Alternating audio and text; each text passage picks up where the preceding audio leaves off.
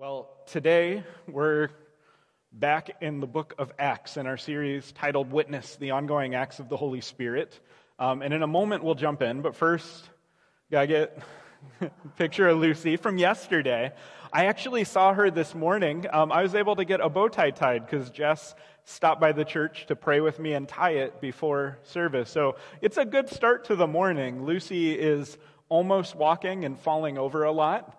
It's just wonderful watching her start to take those first steps and different things. So I got to share that before I get in or I'll get in trouble. But now it's time for us to jump in. And as we jump in today, we're in the book of Acts. Rich mentioned it. We've got that on the curriculum. There's a reading plan. And if you aren't following along the reading plan, I want to encourage you to do so because the reading plan is going to help you orient to where we're at today. Today, for those of you who didn't know about it or haven't, I am going to kind of catch you up. But in future weeks, I'm just going to assume hopefully you're reading along with us through the book of Acts. But last week, Rich talked in Acts 1, verses 1 through 11, about the big idea of the book of Acts, which is that the Holy Spirit is going to come to the disciples, the apostles, in power, and they will be, and the church will be the witness of Jesus in Jerusalem, Judea and Samaria, and to the ends of the earth.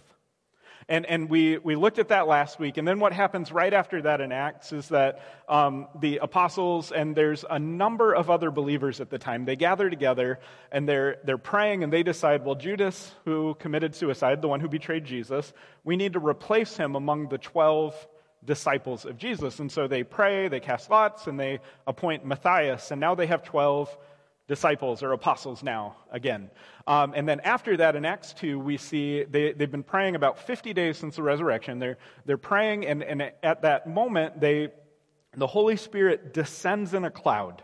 And if you remember from our last series, when the tabernacle was first dedicated and when the temple was first dedicated, a cloud came down from heaven. And when it came into the tabernacle and when it came into the temple, people could not enter it, because the Spirit of God was there.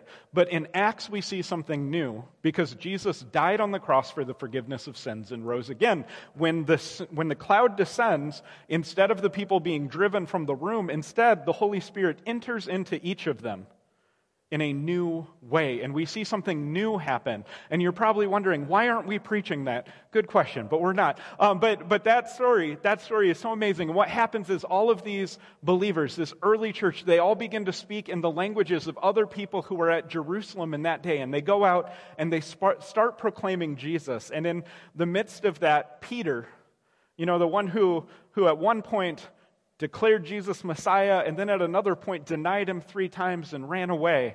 That same Peter begins preaching.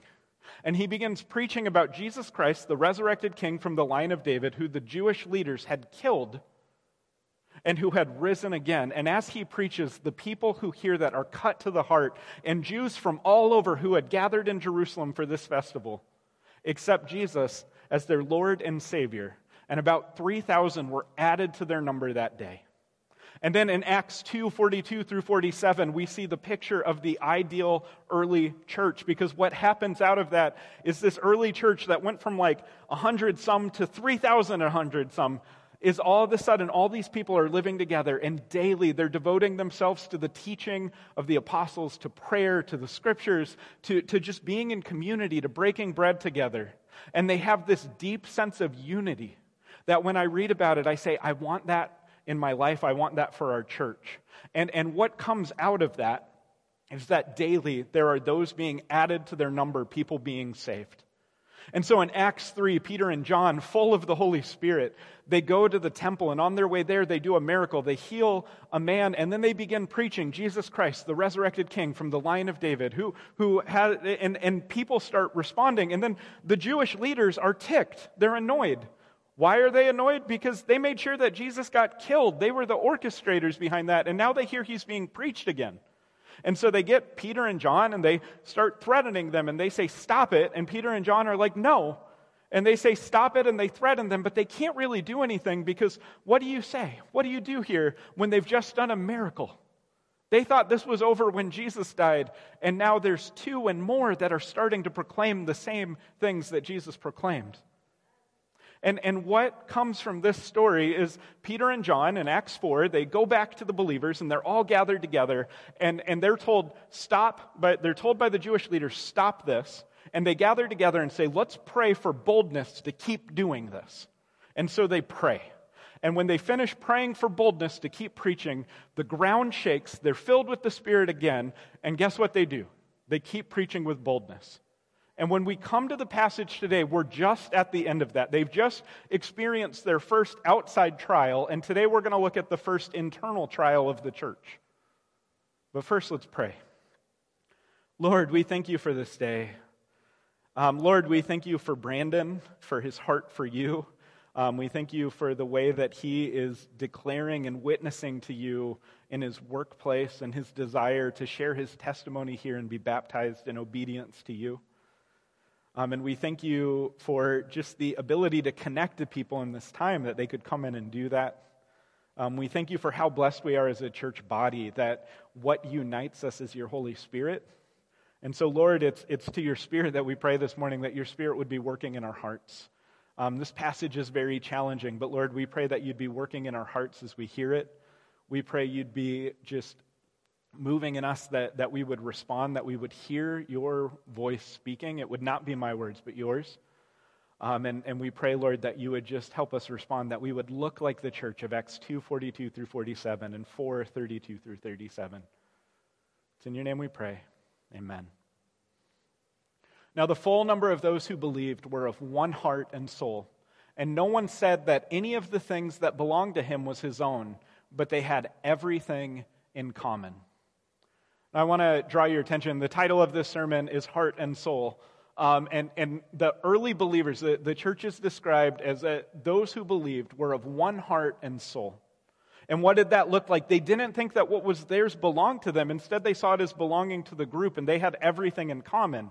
And what that means is if someone had a need, they all had a need because they had everything in common. And so they saw what they had as a blessing from the Lord to use to bless others. And so they were one heart and soul. And the question we're going to look at today is, what does being one heart and soul look like for us today? Because when I read these passages, I'm like, I want that. I want our church to be that. And we're going to look at, first off, what it looks like to be that, and then what are some barriers today that keep us from being one heart and soul together the way the early church was. So they were one heart and soul, and no one said that any of the things that belonged to him was his own, but they had everything in common.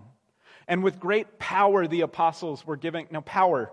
Remember last week, the apostles were the witnesses. You are going to receive the Holy Spirit in power. And now we see it again. With great power, the apostles were giving the testimony of the resurrection of the Lord Jesus, and great grace was upon them all. They are not just declaring Jesus died for your sins, but they are saying he rose again. And they're in Jerusalem, and the people they are declaring this to, you have to think, those people could probably walk to where the tomb was supposed to be. But they are declaring Jesus rose again. They're also testimony. So with great power, the Spirit's going to come on you. That word testimony is tied to the word witness, which is the title of our series and the command. You are to be my witnesses in Jerusalem. And that is what they are doing right now. Resurrection of Jesus. There was not a needy person among them, for as many were owners of land or houses, sold them and brought the proceeds of what was sold and laid it at the apostles' feet. And it was distributed to each as any had need. Now that word feet is going to come up later. So I'm underlining it to kind of get it so you're like, oh, I'm going to be aware of feet. So what was happening in their early community? We got to talk about this in a few different ways. So first off, in their community where everyone was of one heart and one soul, if someone had a need, there were people that were willingly selling their lands or their houses so that the apostles could distribute out so that there would be no one among them who had need. And when I say this at first, there's a couple things we need to talk about, and we'll talk about this more later. First off, this passage is not about tithing. We're going to talk a little bit about tithing, but this passage is not about tithing. We're not talking today about how you need to give to the Lord. It's going to come up, but it's going to come up in a very different way than this. If this passage is literally, it's about tithing, then anyone who owns a house, shame on you. Because you should be, see, right? Yeah, and that's not what we're talking about today. But what we're talking about today is a radical new movement in the church. Because you see, in those days, if you sold your land or your house, could you get it back? No. And if you came and laid all the proceeds from that at the feet of the apostles, it's not like you could then turn around and be like, well, I'll just get a raise at work and cover it. No, that's not what would have happened. This is something new and different. This wasn't something that people in that day, the Jewish community was not doing this at all. In fact, if you read through the book of Luke with a critical eye, something you'll notice is that Jesus talks a lot about greed. And he specifically talks about the greed of the religious leaders. There are a bunch of passages about the Pharisees and the way that they are devouring the houses of widows. And so what we're seeing here is the inverse. People willingly giving up their houses to take care of the needs of others. We are seeing the inverse of what Jesus was complaining against. If you remember, a few weeks ago, we were in a series about the upside-down kingdom. And the kingdom that Jesus declared in Luke 6 and kept declaring throughout the book of Luke, it's here now. Because a people empowered by the Holy Spirit no longer see what they have as theirs, but as blessings from God that they are going to give to others to make sure that this community has all in common and what they have is good. And it is this amazing, unique thing. It's not something that was just happening all over the place. And Luke is like, and the church started doing it too. No one was doing this. And the church started doing this. Thus Joseph, who was also called by the apostles Barnabas, which means son of encouragement, a Levite, a native of Cyprus, sold a field that belonged to him and brought the money and laid it at the apostles' feet. So we're told about this guy, Joseph, who's called Barnabas. And we're not going to spend a lot of time on him, except when we get later into the book of Acts, we're going to see that he plays a key role in some of the early missionary journeys of Paul, and he's a missionary himself. And so we're just going to mention that quick. But Joseph, Barnabas, was one among many who were doing this practice. And they had lands, and they sold them, and they took the proceeds, all of them, and laid them at the feet of the apostles to distribute to those who had need. And so the early church was a place of one heart and one soul. And so what does being one heart and soul look like for us today? Well, the starting point are, let's look at the things that they cared about and had in common. And so one heart and soul, the first thing is we are a community founded on the testimony of the resurrection of Jesus. That was their foundation, was they were founded on the resurrection of Jesus. And in declaring that, they were saying this is the value system that we are going to live by wherever we are. They were known for the way they're known for the way they took care of those who had needs. And finally, because the Holy Spirit empowered them to radical acts of mercy as they carried out the mission. And so this is what it looks like today for us to be one heart and soul in the way they are. We are a community founded on the testimony of the resurrection of Jesus, known for the way we take care of those who have needs, because the Holy Spirit empowers us to radical acts of mercy as we carry out our mission. This is what we as the church are supposed to be. And if we are doing this at the idealistic level, we are going to look very much like the church of Acts 2 and Acts 4.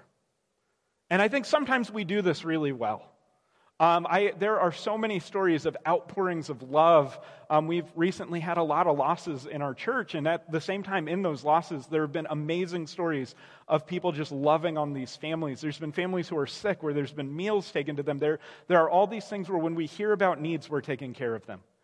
And I'm proud of our church for that, because it's so cool to see when there's been people moving. And usually I love bringing all the youth into moving, but in COVID it's a little bit different, because it's like, I don't know where the students have been. I don't know if you want them in your house. But even there's been a couple times where I felt sorrow when I've heard someone moved. I'm like, oh, the church didn't help. And then I find out a small group helped. Or I find out other people in the church help. And it fills me with so much joy, because I'm like, I know that's not my job. But the youth normally don't have anything to do, and so we can go move. And so it's been very amazing to see in this season the way that our church has been living this out. But I also want to say that there's always more we can do for this, and we're going to talk about that. And really what we're going to talk about today is what keeps us from this, because we're called to be one heart and soul. But there's a reality that there are things that keep us from being one heart and soul. And so we're going to look at this today. And we're going to really dig into this. But before we dig into this, I need to talk to you a little bit more about something I said earlier. We're not talking about tithing today. I need you to hear that, and I need to stress that, because as we get further and further into this, if you think we're talking about the church wants your money or you need to give more to the church, the implications by the end of this passage will be so warped and twisted that you won't hear a single thing I'm saying. I don't care if you tithe. I care if you tithe from the standpoint of, as a believer, if you go to this church, if this is your church home, I think you should tithe. Jess and I, every year, we look at how much we're going to earn for the year. Before we look at taxes, before we look at anything else, we set aside 10%. So out of every paycheck, before anything else is accounted for, we make sure that 10% of it goes to our local church home. And we do that not because we think, oh, we have to do that so God will love us, because we think 100% of what we have been given comes from the Lord. And the Lord asks us for the first fruit, so we give him back 10%. It's not we have to give the Lord 10%, it's the Lord lets us keep 90%. And I think that's pretty cool. I think that's really important to think about. And as we go into this passage, we're going to talk about that. But I want to encourage you, if you're out there and you're like, man, I could not give 10% and stay afloat, I'd encourage you to be praying about it, and I'd encourage you to be thinking about it, because part of this passage is going to challenge you that maybe you need to talk to someone about that. But again, it's not about money. The Lord is going to provide for his people. The things that were being done to provide for this early church in Jerusalem that went from 150 to 3,150, people were doing something that had never been heard of before. People don't just sell their land in those days or in these days, but people were willingly doing that because they felt compelled by the Holy Spirit to lift up the church.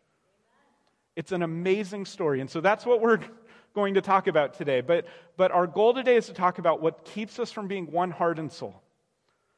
Because the reality is that a lot of times we don't live out the values we read in Acts 2 or Acts 4. And a lot of times it makes us uncomfortable to talk about why we don't. And so we've looked at Barnabas already, this guy who sold land, and he was one of many who sold land that he had and laid it at the apostles' feet. And now we're going to look at some people who did it differently.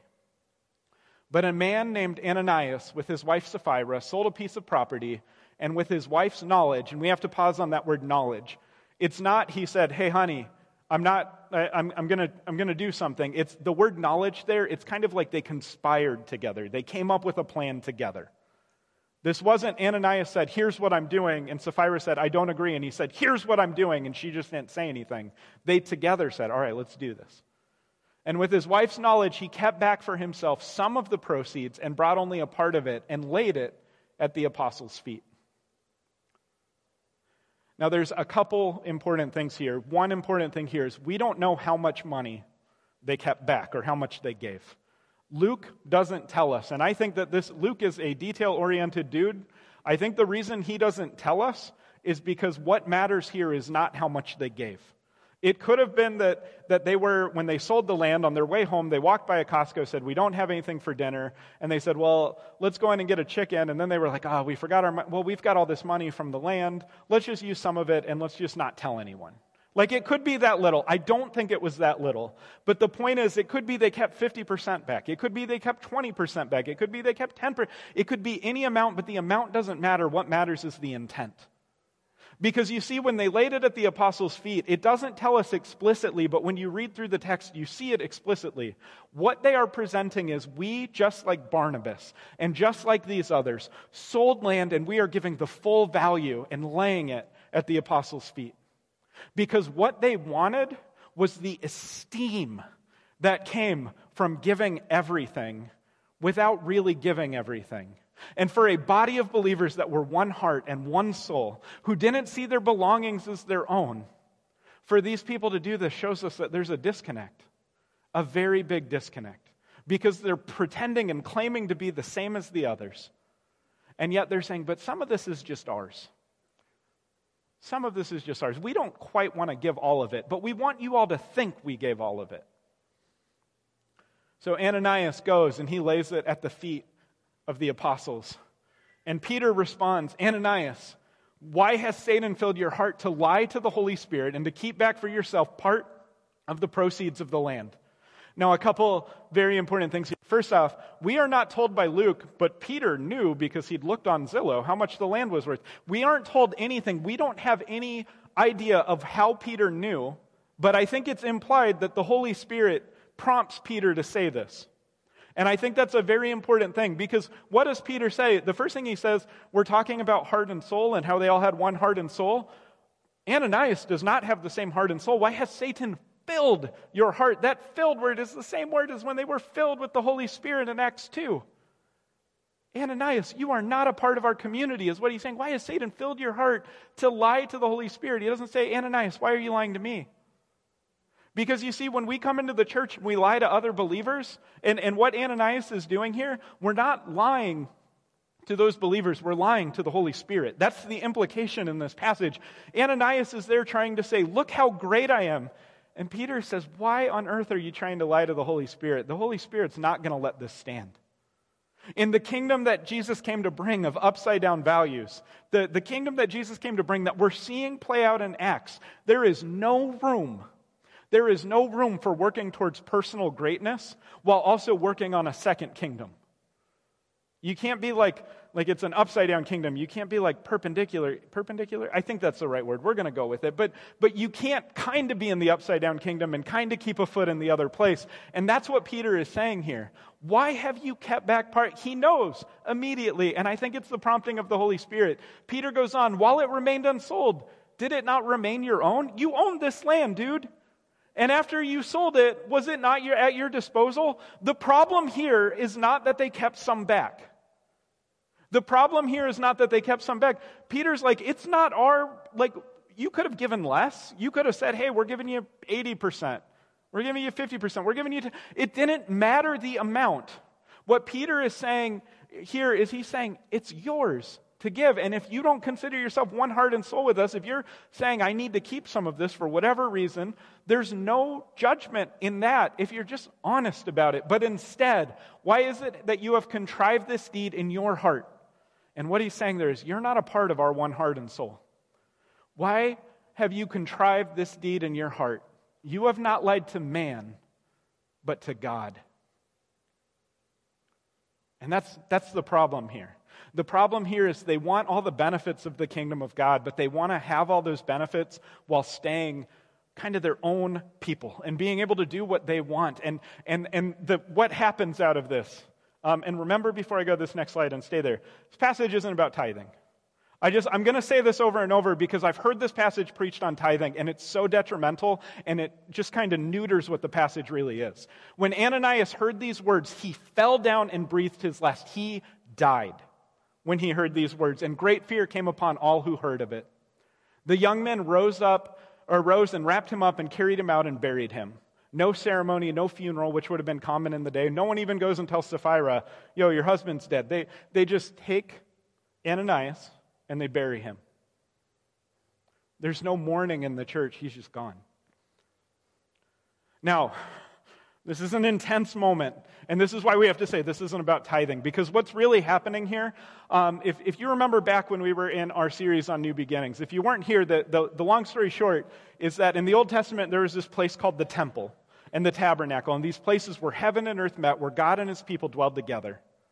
And at the Pentecost, at the death of Jesus, and then at the resurrection, and at the Pentecost, when the Holy Spirit came into the hearts of people, we see a change, because the temple is now the body of believers.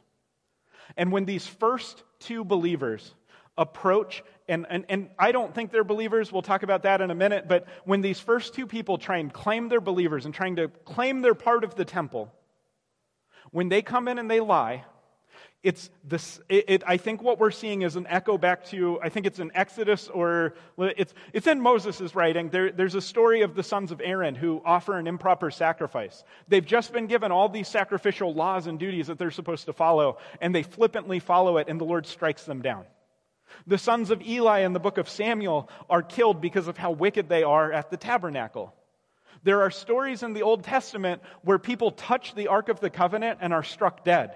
In fact, there's a village in the book of Samuel where the people were like opening, and they're or 2 Samuel, but they're opening and they're looking into the Ark of the Covenant because they're like, I wonder what's in there. And guess what? They all die because the Lord strikes them down.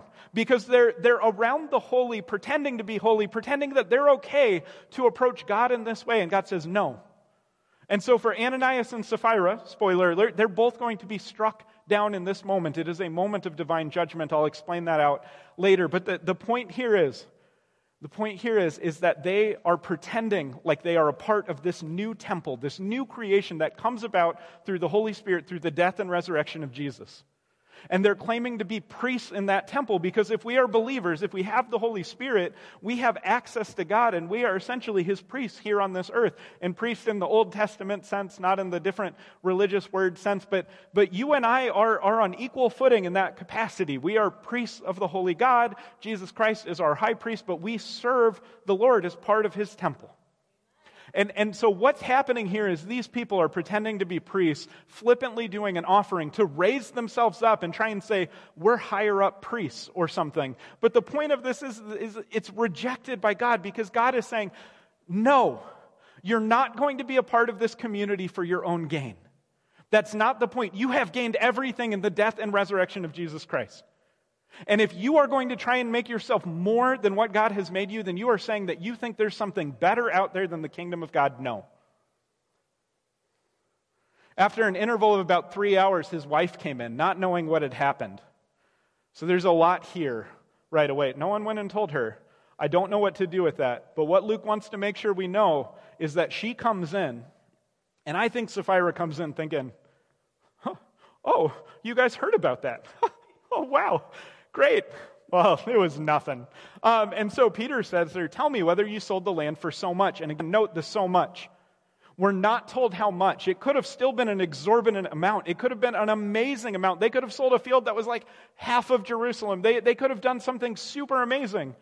But the amount doesn't matter in the eyes of Luke. What matters is they're conspiring against the Holy Spirit. And she said yes for so much, this undisclosed amount. Peter said to her, how is it that you have agreed together? And let me draw your attention to when it says have agreed together, we talked at the start of this passage about one heart and one soul. And the language behind have agreed together is, how could you have been of one mind together? How could you have conspired? How could you have done this together? You're one, but not one with us. To test the Spirit of the Lord, behold, the feet of those who have buried your husband are at the door, and they will carry you out. Immediately she fell down at his feet and breathed her last. And this is the last time we see feet. But I see a deep irony that Luke wants to draw out here as he's writing this. And that irony is they just needed to lay all at the feet of the apostles, or lay less and be honest about it. And instead it's their lives laid at the feet of the apostles. And I think that's drawn out here for a reason. And she breathed her last. When the young men came in, they found her dead, and they carried her out and buried her beside her husband. And we're going to pause on a phrase for a moment. We're going to go on a deep dive here. I've been asked before at this church, we did this passage like 3 or 4 years ago, and I remember there were people, or it was during a reading plan, people said, do you think they're in heaven?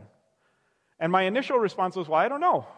First off, it's not for us to say whether or not people are in heaven. We hope, like we know of assurance of salvation. We've lost people this year that I know they felt and understood that they had assurance of salvation. But me on the outside, I don't know the inner workings of their heart.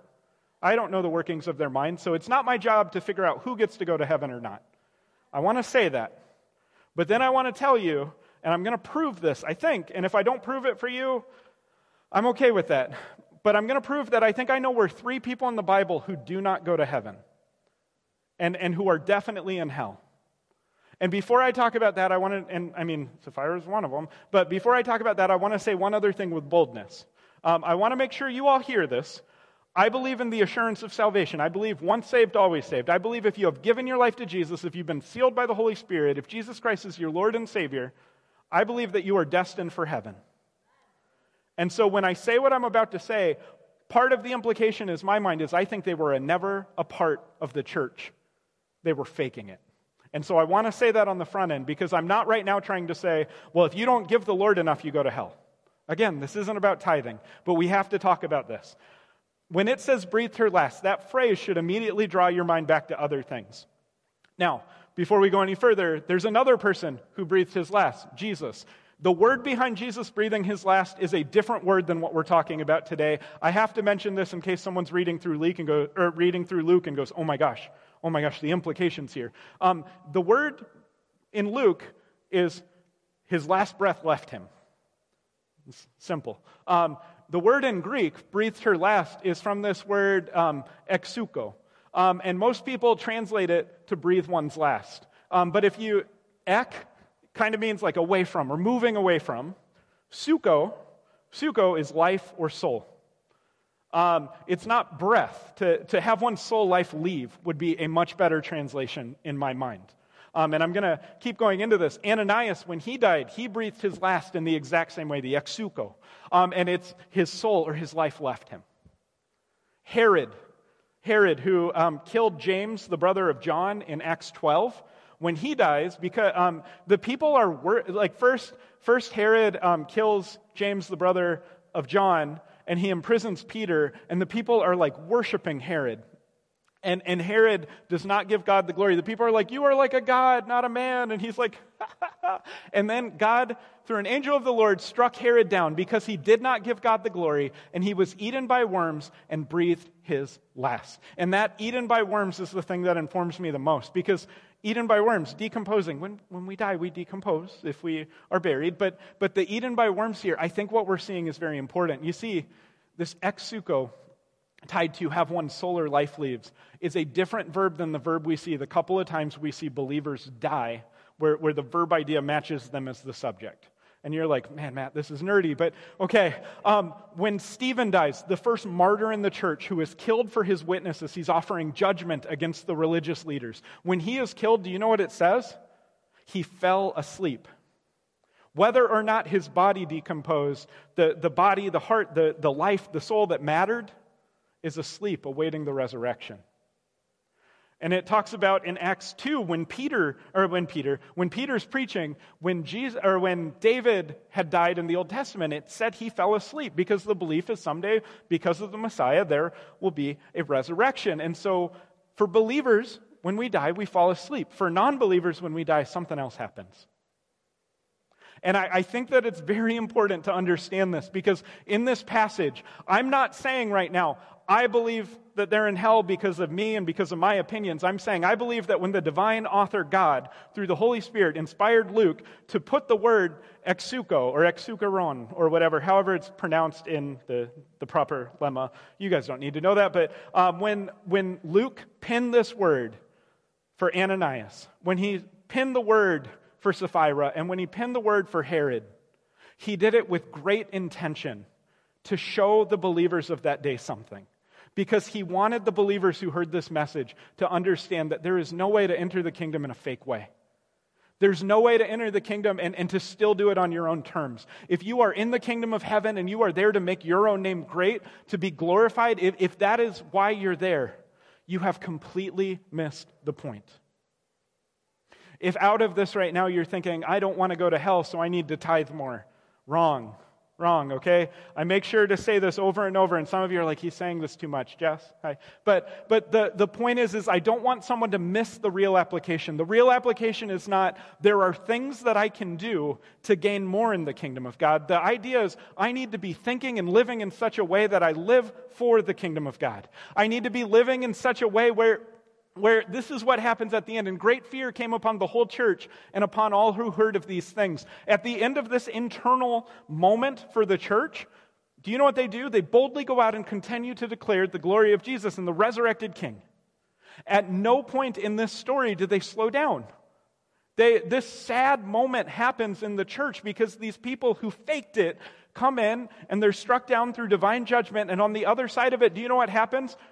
The gospel message keeps going out. It keeps going to Jerusalem. And we're about to see, as persecution hits, it starts to go further and further out. Because the Holy Spirit's not going to be stopped.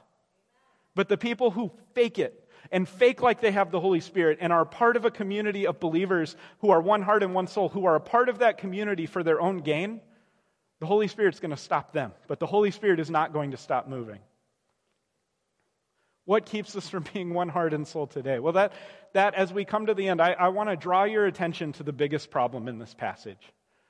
The biggest problem in this passage is that, and I've said it a bunch, and I just want you to hear it, is that they wanted people to think more of them than they were. They cared more about the opinions of the people in the church than about the Holy Spirit and about God. I want to tell you, when I read this passage, there's a very logical thing they could have done that would have prevented everything. If Ananias, after they sold the land, and Sapphira would have talked and said, you know what? We can give the church 50%, but we feel like we need to keep the other 50%. And if when they brought it in and laid it at Peter's feet, he said, Peter, we only gave you half of it, I think Peter would have responded, okay, if that's where your faith's at and that's what you're willing to give, great. And the idea would have been, let's work on transformation of just having that faith in the Lord, that the Lord will help you to do the things He has called you to do. And if this is what you feel the Lord has called you to, or is this as far as you're willing to go all in, let's start from there. Because the problem in this passage is what they present themselves as. They're not vulnerable. They're not honest. At any point, Sapphira could have said, oh, you found out. I'm so sorry. She could have. They don't say any of that. Instead, they try and uphold themselves as this, oh, look how great we are. And that is a cancer that can infect a church so quickly. And in this early story, what Luke is trying to draw our attention to, what the Holy Spirit does here is tries to tell us, don't do that ever.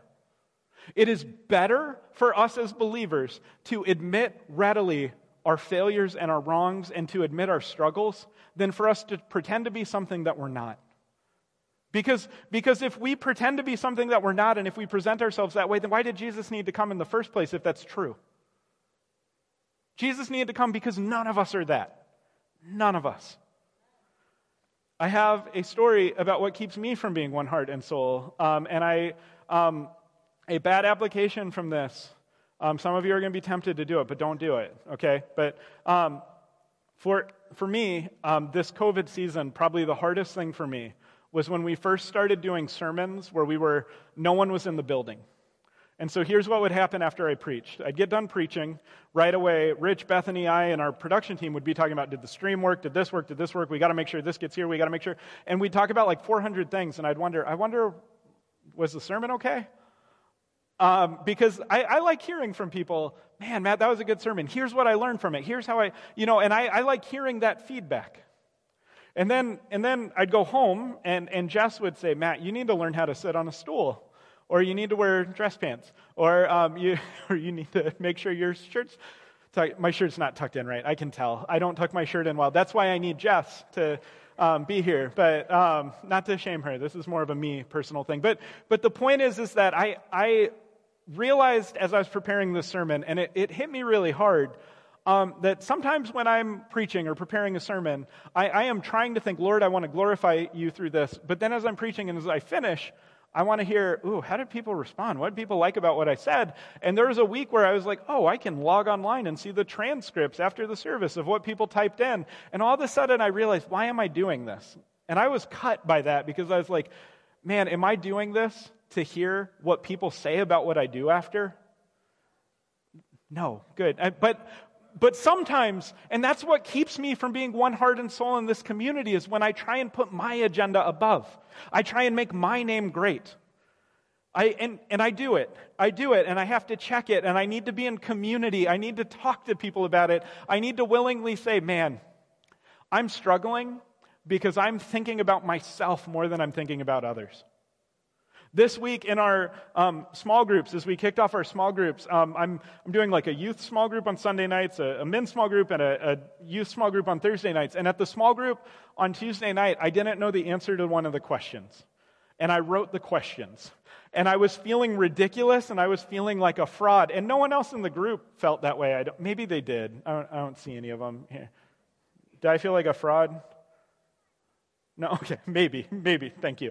But I had this moment of, oh my gosh, I wrote this, I'm expecting people to answer this, and I don't know how to answer it, and I felt like a shame. And then I was like, is that really a shame, or is that a moment where I need to say, Lord, help me to see this. Help me, because it was the question, where's your Judea and Samaria right now? And on that question, my answer was, I could say Chicago, but right now I don't do anything in Chicago. Right now in my life, I don't really support anything outside of Jerusalem. And some of that is just because of the season we're in. And some of that might be okay right now as long as I'm aware and praying, Lord, help me not forget about that. And Lord, reveal to me ways to do that. But I don't want to say that. because I want to present myself as a completed work. I don't want to present myself in a vulnerable way. I want to present myself as someone who's already finished it and figured it out. And this is a cancer in the church when we live this way.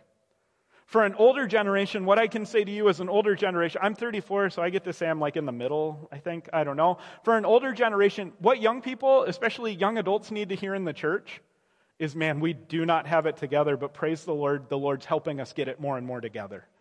That is all the younger generation needs to hear. They desire genuine authenticity, and then they fake doing it. Younger generation, what you need to know is that you're not very authentic. I'm a part of that. We do this fake vulnerability thing where we protect what we want to be and what we want to claim to be, and we talk about our story as if it's completed, even as in our heads we're like, I'm lying. But we present ourselves in a way that isn't true because we think if we present ourselves as genuine, then people might think we are, and then we might be what we're actually hoping to be. And so this is why the church needs the church. This week, if I can say two things. Action point number one, if you are not in a group, like I'm going to say small groups, but if you're not in any type of group of believers where you can talk actively about your faith and your struggles and about how the Lord is transforming you or how you're resisting and struggling to be transformed, if you have no community like that, then I just want to tell you, I don't know what to say to you except I have no action points except do that. I have no other idea for you except you need this. We all need this because none of us are as good as we claim to be.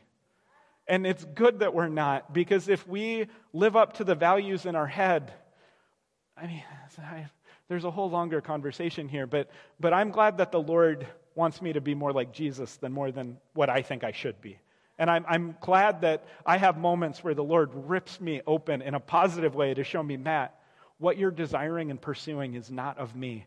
Turn to me. And that's what we as a church need to do together. Action point number two. As we start this second week of small groups, for those of you in small groups, last week you wrote down a challenge, and it's the heart of everything we're doing, is 8 weeks of what's the challenge? How are you going to witness and live out your faith through the power of the Holy Spirit? And for some of you this week, as you approach your small group, you're going to get there, you're going to be driving, you're going to say, shoot, I didn't do my challenge this week. And do you know what you're going to do? You're going to show up to your small group and you're going to waffle around and you're going to say, man, I didn't quite do what I'd prayed about and what I felt led to do and what I talked about, but let me tell you all the other things I did. I prayed more, I did this more, I did this more. And you're going to ignore the fact that last week you felt some type of prompting from the Holy Spirit that you were going to follow. And so you're going to try and sell it. Don't sell it. Say to your group, man, I struggled. Because what would have been a beautiful story of Ananias and Sapphira is if when Ananias showed up, he said, Peter, I don't have faith to give my all right now. Pray for me. But here's what I'm willing to give. And that is, as the church, we should be striving to give our all. We shouldn't live in this, well, I can only give 50%, so I'm going to stay there. Because that's wrong too. But we cannot pretend for a moment like we are just going to, you know what, if I present myself well, if I fake it till I make it, eventually I'll be there. Because the way we get there is by becoming less and less fake and becoming more and more vulnerable and willing to let the Holy Spirit work in our lives. And the Holy Spirit's not going to work in our lives if we're always lying to ourselves and others. I want to encourage you today to take heart. Talk to someone about this sermon. Don't leave today going, man, that was challenging. I got to get to next weekend now, and maybe it'll be less challenging or something. I don't know. Talk to someone about what stirred in your heart. I will tell you, if today you're feeling like, man, this whole time, I know Matt's saying we're not talking about tithing, but I feel guilty about finances, don't go talk to someone and say, you know what, I think we should give to the church more. Say, you know, I've been feeling a struggling that maybe I don't have enough faith in the Lord to give him back some of what he's given me. Have that conversation. If you're struggling with, I know I need to share my faith, but I'm struggling with how to do that in any tangible way. Tell someone, man, I'm struggling. This witness series makes me uncomfortable because I'm only around Christians. And this is me talking. I'm around so many Christians and so few non-Christians in my life, not just at church. We can easily, Jess and I, live in a bubble. And so when I read the small group curriculum that over the summer I was like, this is so awesome as we were writing it. Now I'm like, oh, I have to try and do this now. And I feel that with you. Know that. But we have to be willing to step out, and we also have to be willing to say, I don't know that I believe in the Lord in this. Help me in that unbelief. Because what will happen when we do that is someone in our community will say, I've been there.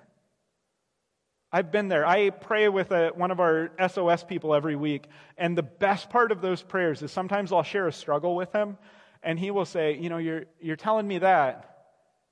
I was there when I was your age. I remember that.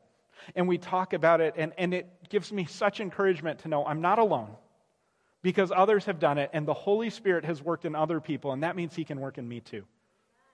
If you're here today and you're not a believer, I want to tell you that the biggest, most toxic thing that happens sometimes in the church is that people think that you have to have it all figured out.